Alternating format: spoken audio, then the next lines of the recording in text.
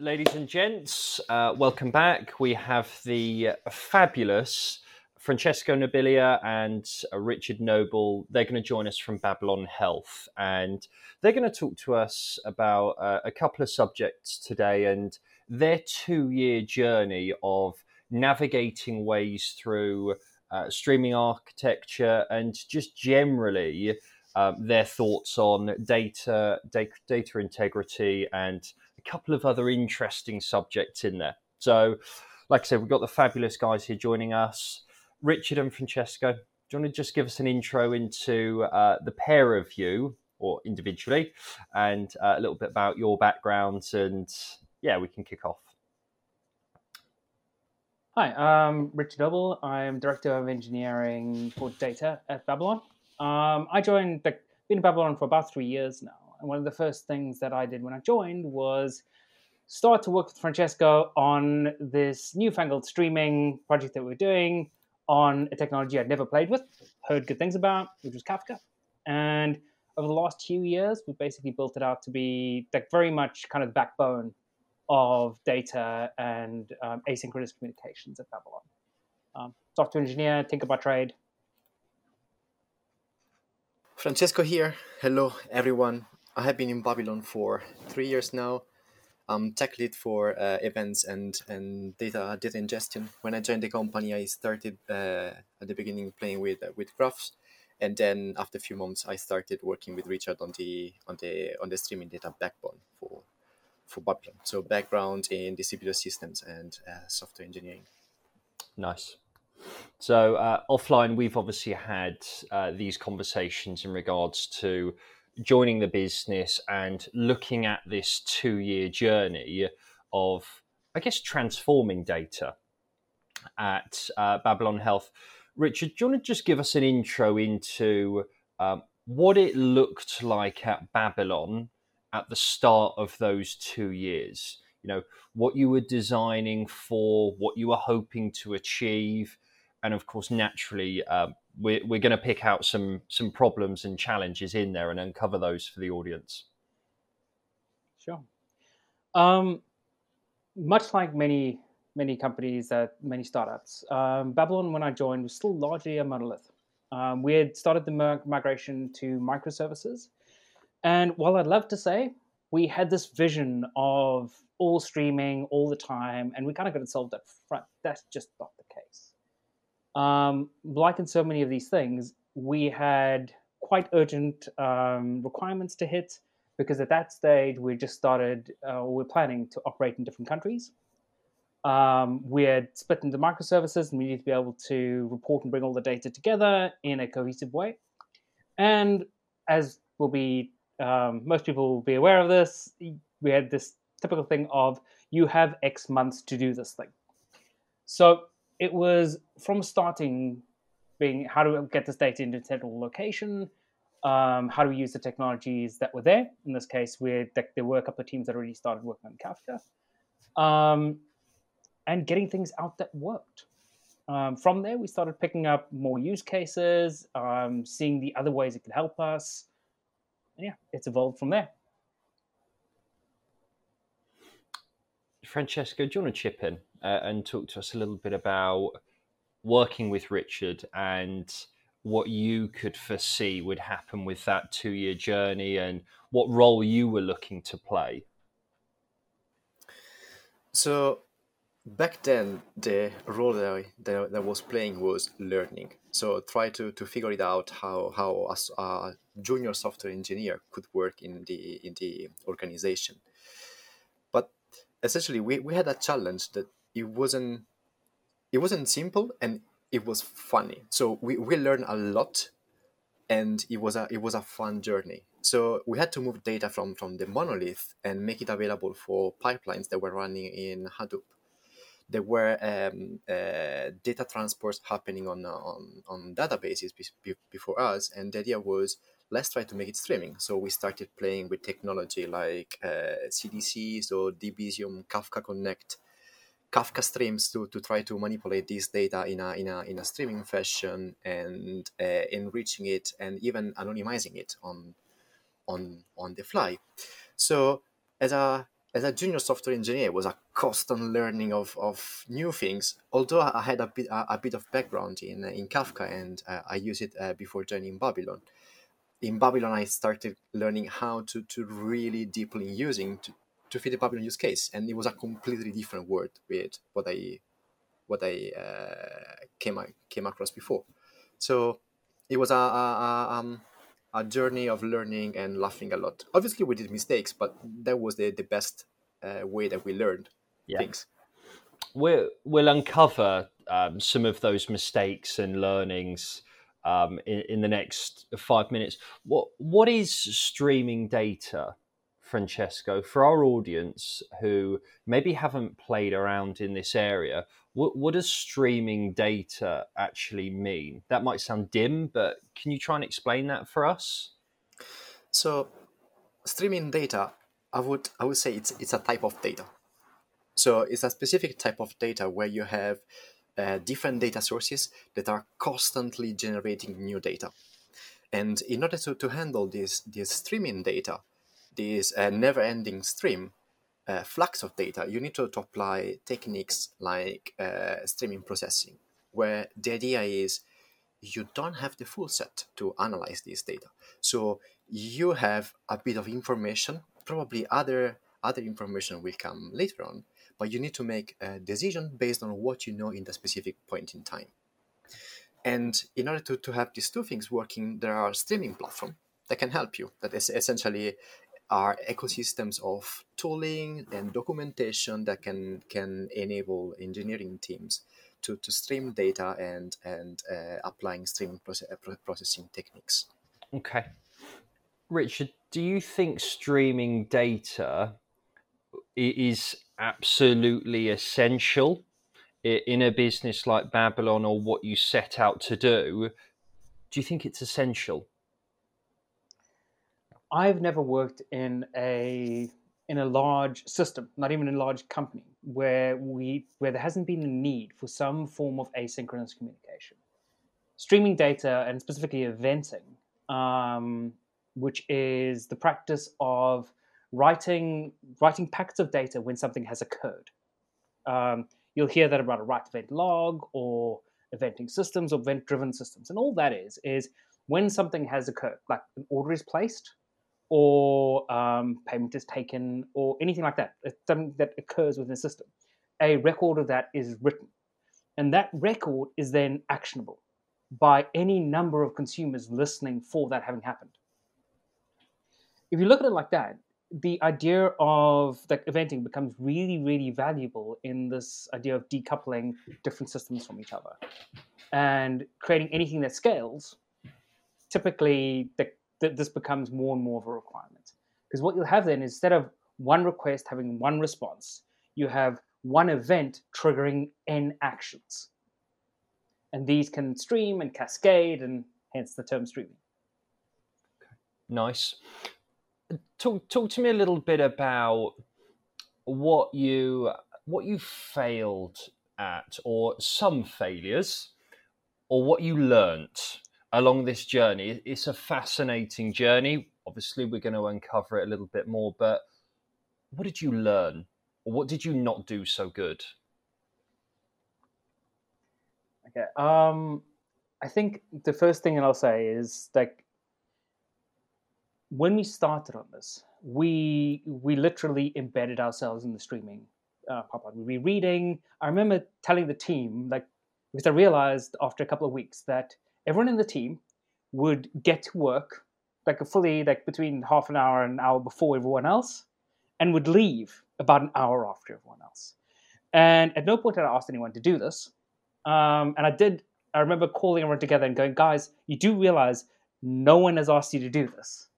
You absolutely do not have to. So it's this very kind of passionate group getting together, getting to understand all the stuff. That's great. It's really good. It was a fantastic team to work on. But there's one major mistake that we made, which is we kind of thought that because we're doing this, so will everyone else. And we were building a platform that we need everyone else to use. So with our kind of, at that point, quite in-depth knowledge, we were going, yeah, but this stuff's simple. But we hadn't taken the rest of the company and organization with us. So that to me was one of the biggest mistakes we made.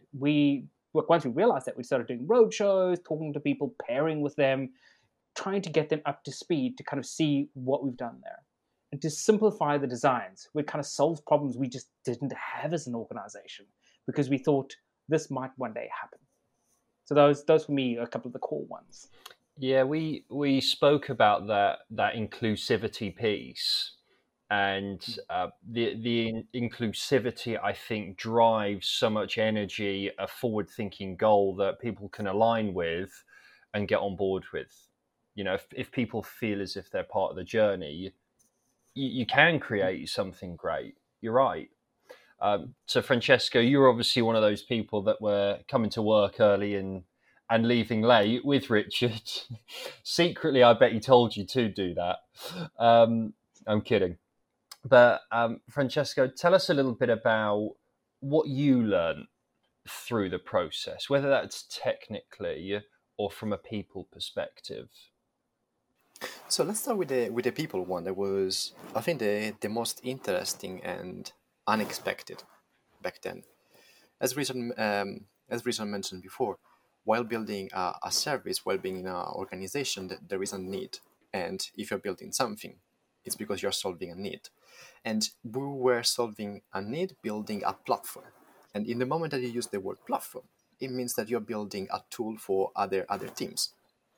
So it means that you need to interact with those teams, with those stakeholders, and trying to have a feedback loop with them to understand how they're using your system, what are the pain points. Because as Richard mentioned, we were spending a lot of time reading about this stuff, watching video, playing with those things, building things, and concepts that for us were bread and butter, for other people were a bit complex because they were focusing on another technical issue. So engaging with the users was really interesting. Sitting next to them to see how they were using our tools also was a very good learning. In terms of tech, we did probably the mistake of building too much. So today, streaming is something that a lot of companies are doing. So there are a lot of different open source tools out there that we could have reused instead of building in-house solution. Advantages for that would be that it's open source, so there are multiple people maintaining it. And there is also online documentation that you can rely on. So it will not be something that you have also to document in-house, but there would be video, there would be conferences, there would be website, blog posts talking about it. The only gotcha on that side would be that you cannot just chain tools and expect them to work like magic. There is still a bit of know-how that you have to put in, even though you're reusing some open source tool to fulfill your business domain. Nice. Okay.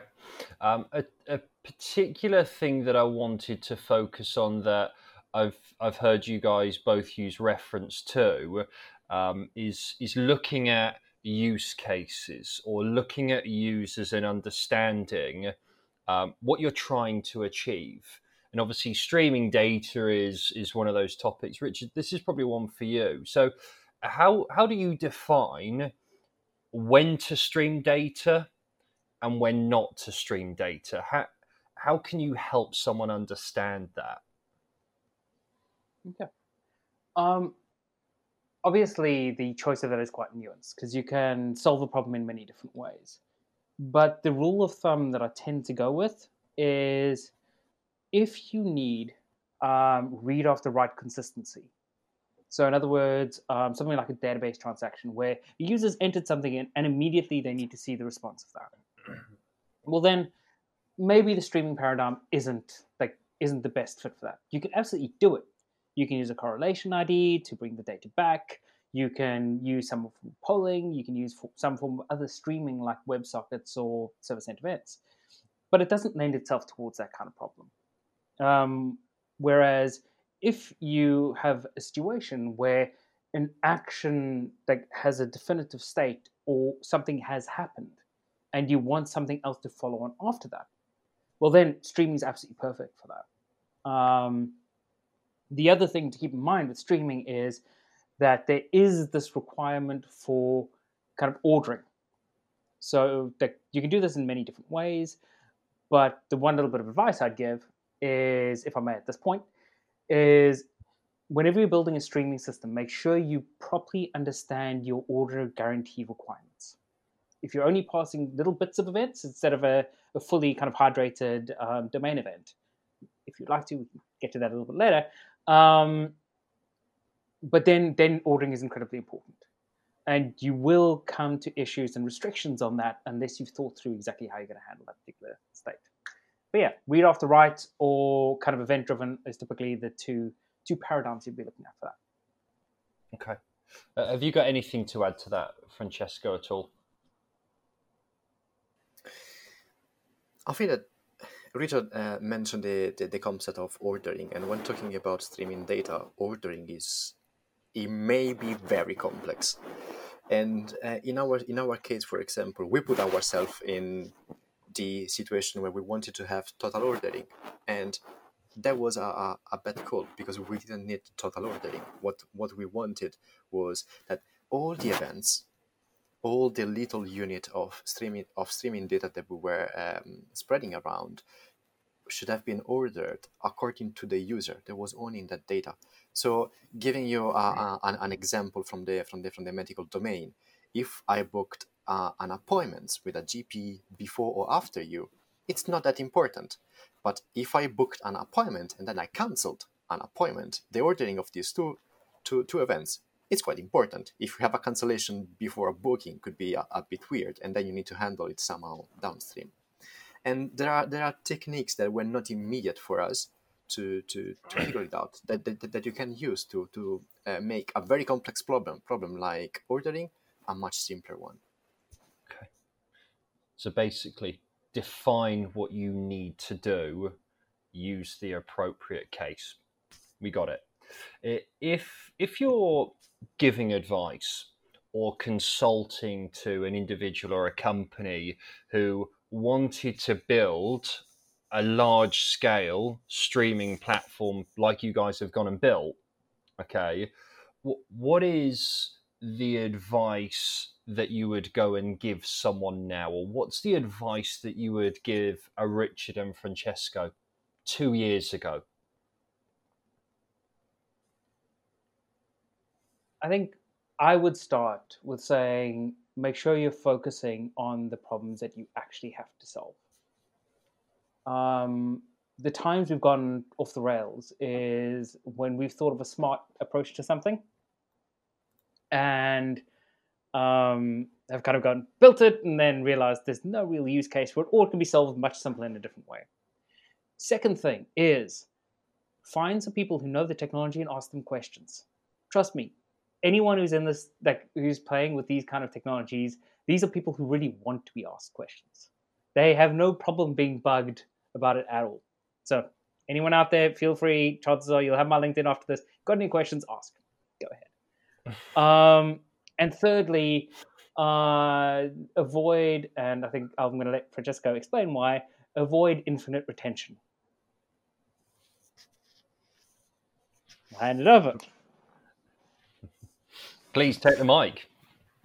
So either you have infinite money, and then you can do infinite retention, or otherwise doing infinite retention on Kafka could be expensive and tricky, especially in our case where we were dealing with medical data, and medical data cannot leave the country where it has been collected. So we have a lot of clusters spread around the world, and all those Kafka clusters are running in production with infinite retention. We have quite a lot of data, and we were doing that because while dealing with events, you want to be able to replay the event log as many times as possible to rebuild a state. But we didn't think about back then that we don't need the data to be in Kafka. As long as we can replay it, it's gonna be fine. But this was one of the biggest mistakes that we did back then. I think we had that slide in another talk that we gave about infinite retention, saying it's super expensive. nowadays there are solutions like tier storage, or you can offload data with a Kafka connecting S3 and do magic there and make it better, but don't do infinite retention. And if I can add something to what Richard was mentioning before in terms of the basic things that you should have in place when dealing with starting your project, your streaming data project, you must have a solution to handle schema. So we figured out that probably one of the most important component of our streaming platform is the schema registry.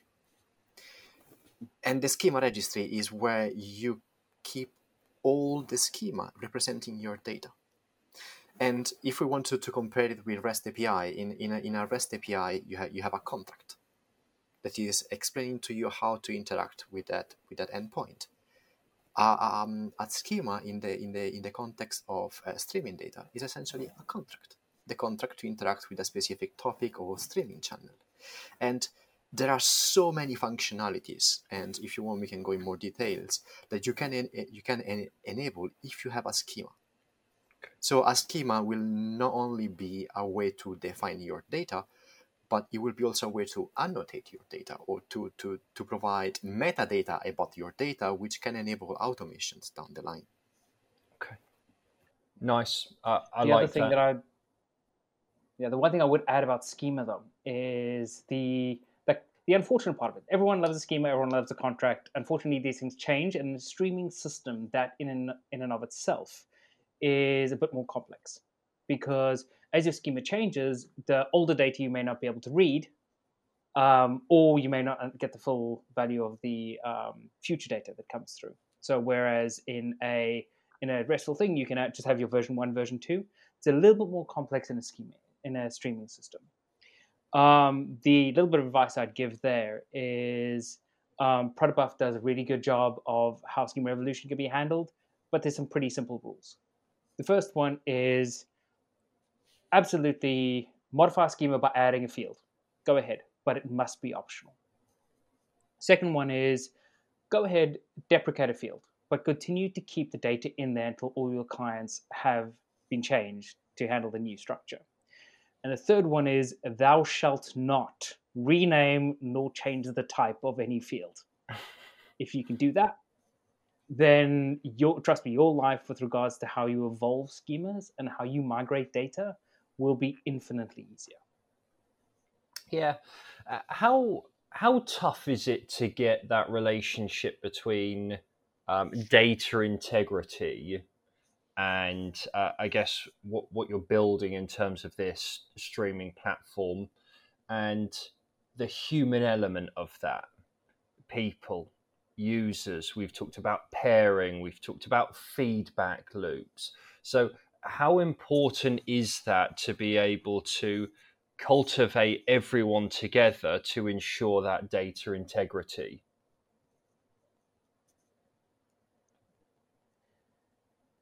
I think, well, it's incredibly important because honestly, within any kind of data domain, we are only as good as the data we get. What that kind of implies is, and I said this in offline when we're talking about this, is that there is no system without people, and that implies that kind of, at least the way I think about it, any system has people as a component in there, and you need to know how to interact with them, and that is typically how you'll interact using language, because that's the DSL we use to interact with other human beings. And that can be documents, it can be anything else. What I'm getting to with this is the language you use about the data that you're getting and the responsibility that is owned by the people giving the data needs to be really, really clearly defined. The fact is, in my opinion, with any kind of scale up, we have to get to a point where the source of the data ensures that the data that's being sent is of high enough quality that it can be used by people that they don't even know about yet. Because within a streaming platform, you have no idea what your consumers are. Like, there might be n different consumers that you never thought about, but because they can go backwards in time and replay things, super valuable. But you've got to have to guess what you're gonna have to try and design something that is as fully featured as it needs to be, that someone else you don't know about can act on it. The other thing is build observation into everything you do. That's another little piece of advice, which is you can absolutely build the most perfect, pristine system.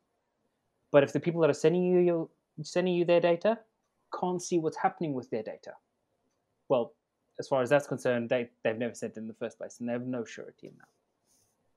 Okay. Have you got anything to throw in that as well, Francesco, just from what you've seen and building a culture around that? I think there are also different paradigms that you can use according to the specific streaming use case that you're applying. Like Richard was mentioning, that who is publishing data is then in charge of making sure that the quality of this data is the best as possible. So you don't need to do a lot of gatekeeping at the entrance of your streaming platform to make sure that this data is valid. And this has been a massive, I would say, argument of discussion between me and Richard for years, because we had different opinion. But as long as you have a producer in charge of publishing the data and making sure that they own it, they can provide high quality, that's fine. But something different that we did in the case of CTC, that was one of the very first use cases that we tackled. We provide a simple way to do distinct counts. So in that case, we're just copying data from one database into BigQuery and do a bit of anonymization. And in that case, it was simple to count records and make sure that we had the exact same number given some threshold, obviously, in both systems. While in a full streaming approach where there are microservices publishing data, the best you can do is providing metrics around things to make sure that everyone can monitor what's going on. And probably something that we underestimated at the beginning was the powerful of metadata. You can add some extra information to your records that can be analyzed afterwards in case something went wrong, and you can find out what the problem was. So there are different approaches to make sure data is valid according to the specific streaming use case that you're tackling. Okay.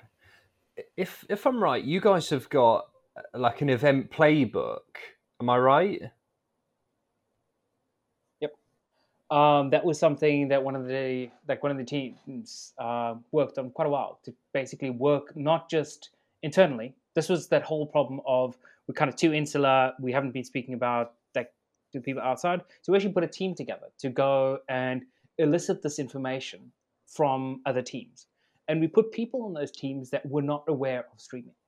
And so basically they had very little thing. So they could take it from the very first touch point and document those things that they wish they had known at the beginning.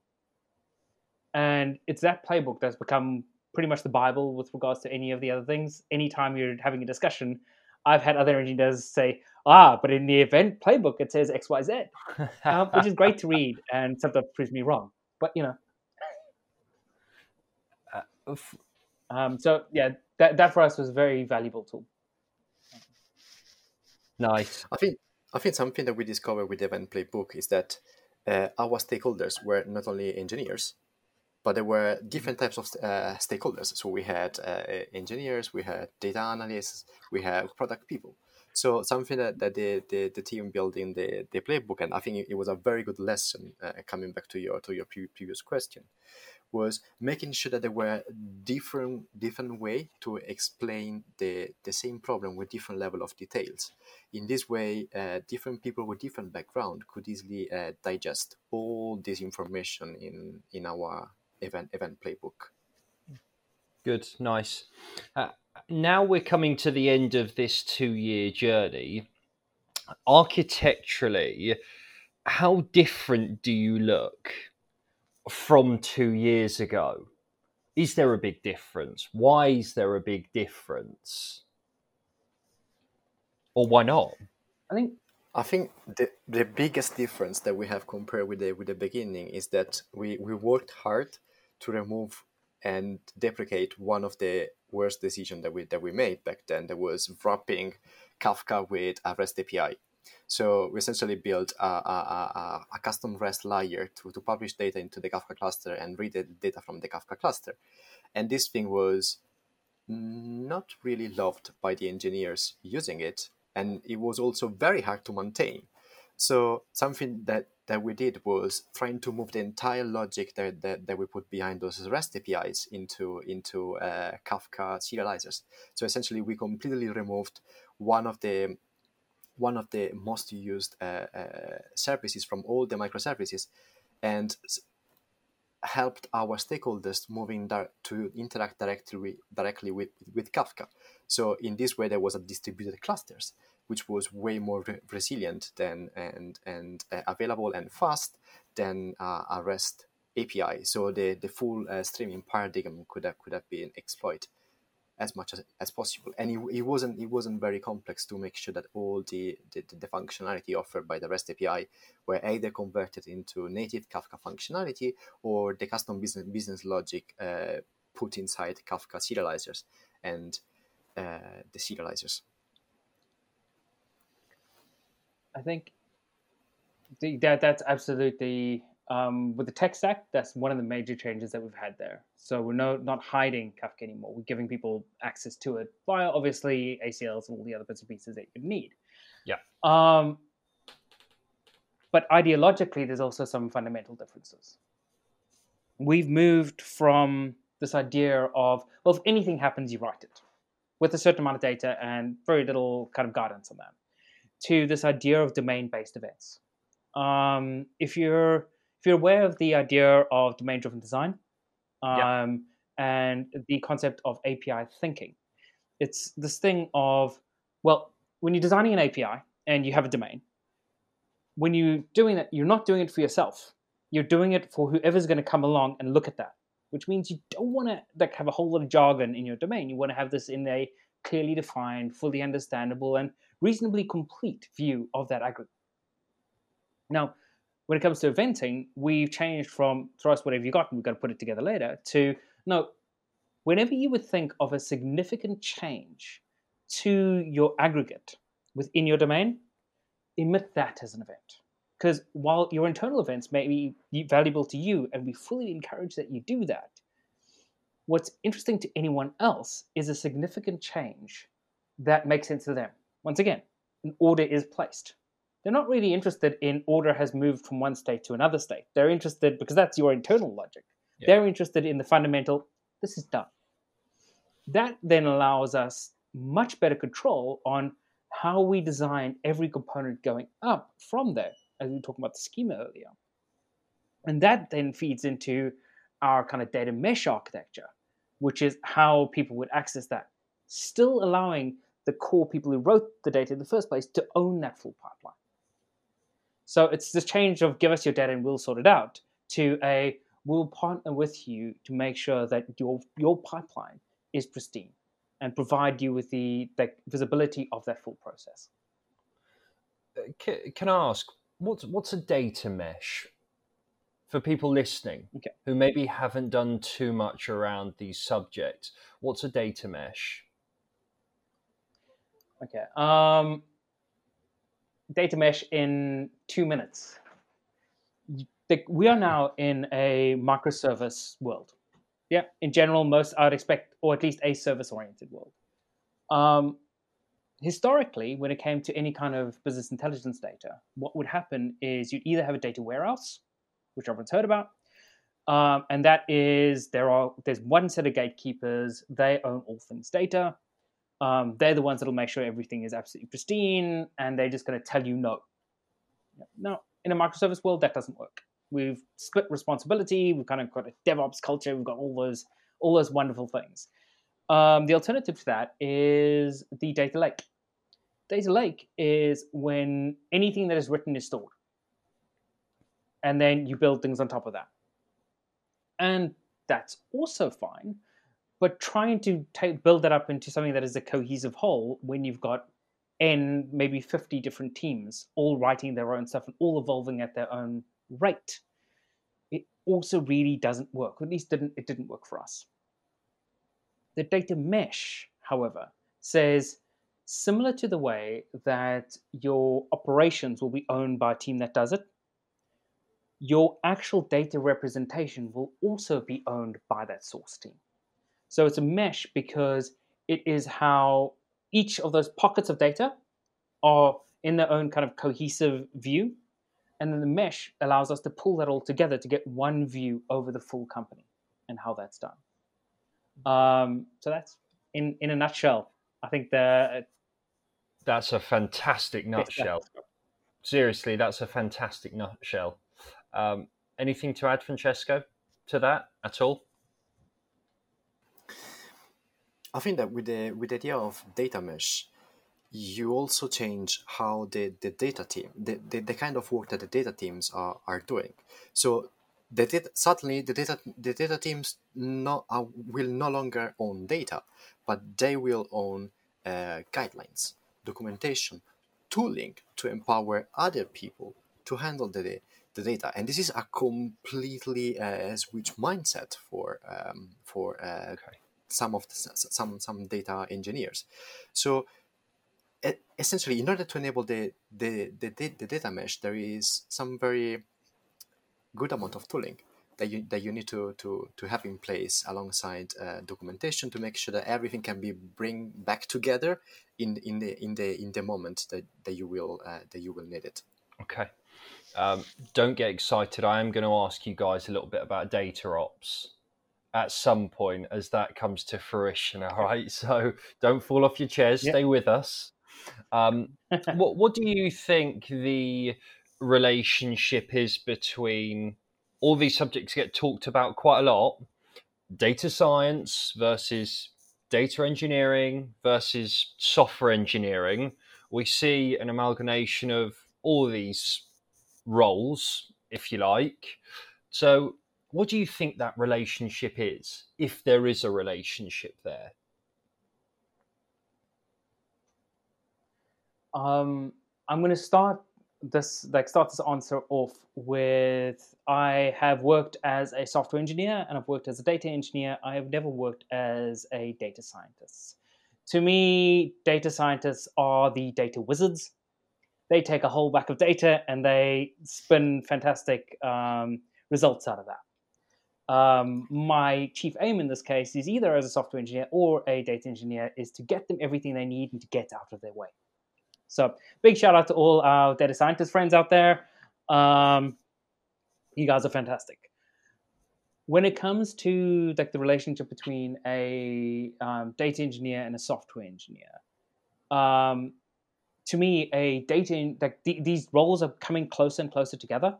I'm not 100% sure that these are not originally an artificial split. But at the moment, to me, a data engineer is purely a software engineer who has a focus on data tools. There's a slightly different background that you need to do data engineering, but it's still the same problem solving. It's still writing code. It's still making sure stuff is tested. And yeah, I think that's my answer to that. I think that in the coming years, the difference between software engineers and data engineers, if there is any, will become even smaller than what we are seeing today, because given what we just mentioned about the data mesh, all the experience that a lot of data engineers have to have dealing with data management and data itself will be spread around. So software engineers will get closer to the data engineer kind of specialization, and at the same time, data engineers will be required to build tools to support the data mesh. So data engineers will get closer now to the software engineer. So if today we have some kind of difference between these two macro area, I think that soon they will smash all together, because that's the kind of full set of skills that we will need going forward. Okay. Well, so where does data ops fit in around here, if it does? I would say that data ops is very important, and it's a concept that was first mentioned a few years ago, and it's now moving faster, and there are multiple people talking about data ops. But the idea of data ops is like DevOps for data. So it's the lesson that we learn about microservices or building services, and that bring today to the DevOps culture. The same stuff, the same kind of thinking happen with the data domain. So data ops is focusing on making sure that the data pipelines that you're running can be easily replicated, or making sure that there is a specific and very good monitoring and alerting around your pipeline.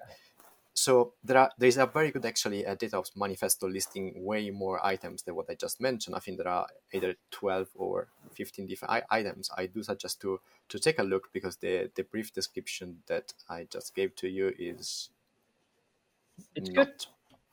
It's good, but could be better. Have you guys introduced it? We have a like Jeremy, who's also one of the first people that worked on this. Has been with us the whole way.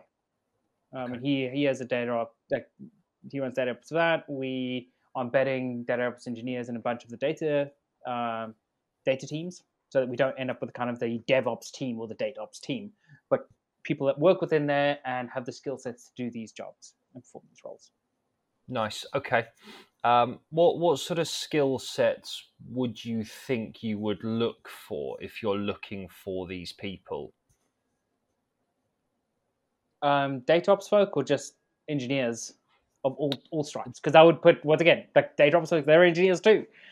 They're just on a different level. For me, it's always more important to have someone who has the curiosity and, see my language, but the balls to try something, to go out, to try, to fail, then to figure out what went wrong so they can do better next time. It's a person who will sit and argue with me, be opinionated, but either of us can be wrong, provided we're willing to kind of put our egos aside and go, what we're trying to do is solve this problem. I mean, Francesco mentioned the many arguments we've had. I would say they're debates. He will call them arguments. That's fine. But because we're always trying to solve the problem, that's fine. It's a case of, and someone who's going to enjoy what they do. Like, there's no reason to be doing this job unless you thoroughly enjoy solving problems. That's a big thing for me. What do you look for in a teammate, a hire, Francesco? This will help the audience, because I think now I've had a couple of these conversations. A lot of people are looking for curiosity. I think quite naturally, because you want someone independently to go and try and solve something themselves, or look for answers themselves, build up an argument to that to approach the problem. But what else do you think you might look for when you're looking for people, Francesco? I think that when building a team, one of the most important soft skill that we always look at is having a very good team player. So if you're part of a team, you need to collaborate with other people, and we encourage all the guys to make sure that they can easily share knowledge each other, and they can even coach each other. So often you don't need someone senior than you to coach you on something. If you're sharing knowledge, if you have those debates, as Richard was mentioning before, you can spend time, for example, at the whiteboard and explain complex problem in different words, and suddenly you can help the team while helping yourself as well. So team player is definitely one of the most important things. I know it's very common, everyone is looking for team players, but I really value it. Good. I love that. Lastly, before There's we wrap another thing. I'll add. Yeah, Sorry, I'll add yeah, one more jump thing to in. that, and then I'll let you go. Someone who thinks of more than one solution. Okay. I want someone, when I'm talking to someone about a thing, I want to know that they've thought about 3 or 4 different solutions. Probably at least 1 or 2 of them really bad, but that solves the problem, because it shows an ability to think out of the box. What I've seen quite often in engineers is they've got a solution, that's the solution they're going with. And they won't necessarily look outside of that because they've kind of gotten tunnel vision. Someone who can pull back, look at things from an oversight perspective on the project they're working on and go, actually, it'll save us more time. There's a better way. There's a thing, is gold dust. Okay, nice. I like that. Lastly, what's next for data? If you're able to maybe summarize some thoughts, what you see, and we've spoken about data ops. Thanks, Jeremy, for introducing that. But what do you think might come soon for data? We've done a bit of discussion about data meshes. I think they're going to become more popular. Something that we haven't discussed offline, but and I'm not going to talk about a lot here. I'm hopefully going to write an article about it quite soon. Is the idea of data governance as code. We have infrastructure as code. It's a thing. We have GitOps. We've got all those kind of things. But data governance is one that seems to have fallen a bit behind. So it's something we're busy working on. Not going to go into much detail about that, but where we can kind of define as kind of rule sets that will be pushed and have that very, very kind of documented, iterative approach to how we perform data governance, but in a way that is as lightweight as we can possibly make it. Okay. Francesco, your thoughts? So I think data mesh will come, but probably it will still need a bit of time. What I really expect to explode soon will be data ops. Okay. Because I think that we are reaching the maturity of that mindset, okay, that particular area. And something that I'm closely looking into is way to document your streaming solution. So in the same way that we have stuff like OpenAPI or Swagger for REST API, what do we have for events? What do we have for our streaming services? And there is an open source project called Async API, where those guys are looking into how you can document your streaming services and make sure that you can advertise what's happening in there. And they were mentioning together with the data mesh in the InfoQ trends for 2020. So I think that these two aspects will be very surprising in the coming, hopefully, months, if not years. Nice. Okay. Lastly, I always do this for companies. Are you guys hiring? Richard, what are you looking for? Do you want to just give us a really quick snapshot before we wrap up for everyone? I think we're always looking for good people. I think that's the stock answer for anyone. We're looking for really smart engineers that are looking to solve problems, tackle big things, work fast, all the standard things. But personally, I'm looking for problem solvers, creative thinkers, people that are going to be passionate about what they do. And yeah, if anyone's interested, feel free to hit me up. Check out the website. There's a bunch of positions there. You know how this stuff works. Hit up Richard, everyone, for data governance and his blog post coming soon. Follow him. Reach out to him on careers. Check out what Francesco's doing in regards to similar things around Async API. Follow us, like us, share us, reach out to me, pester me even, if you want to come and share some stories. Guys, massive thank you. Superb articulation on what you've done. Phenomenal journey. Thank you so much. Thank you. Thank you for hosting us. Thank you for having us. Hey guys, thanks for watching this episode. Massively appreciate you listening and checking in with us. If you want to find out more about us and what we're doing, please check us out on social media. What we're trying to do at Enginears is build a community to drive knowledge sharing and experiences. On Twitter, we can be found Enginears.io. It's no_. We've also got a website which is enginears.io. These links will all be posted in the description. Any feedback and comments are massively appreciated. We're always looking to improve on where we can. Thanks, guys.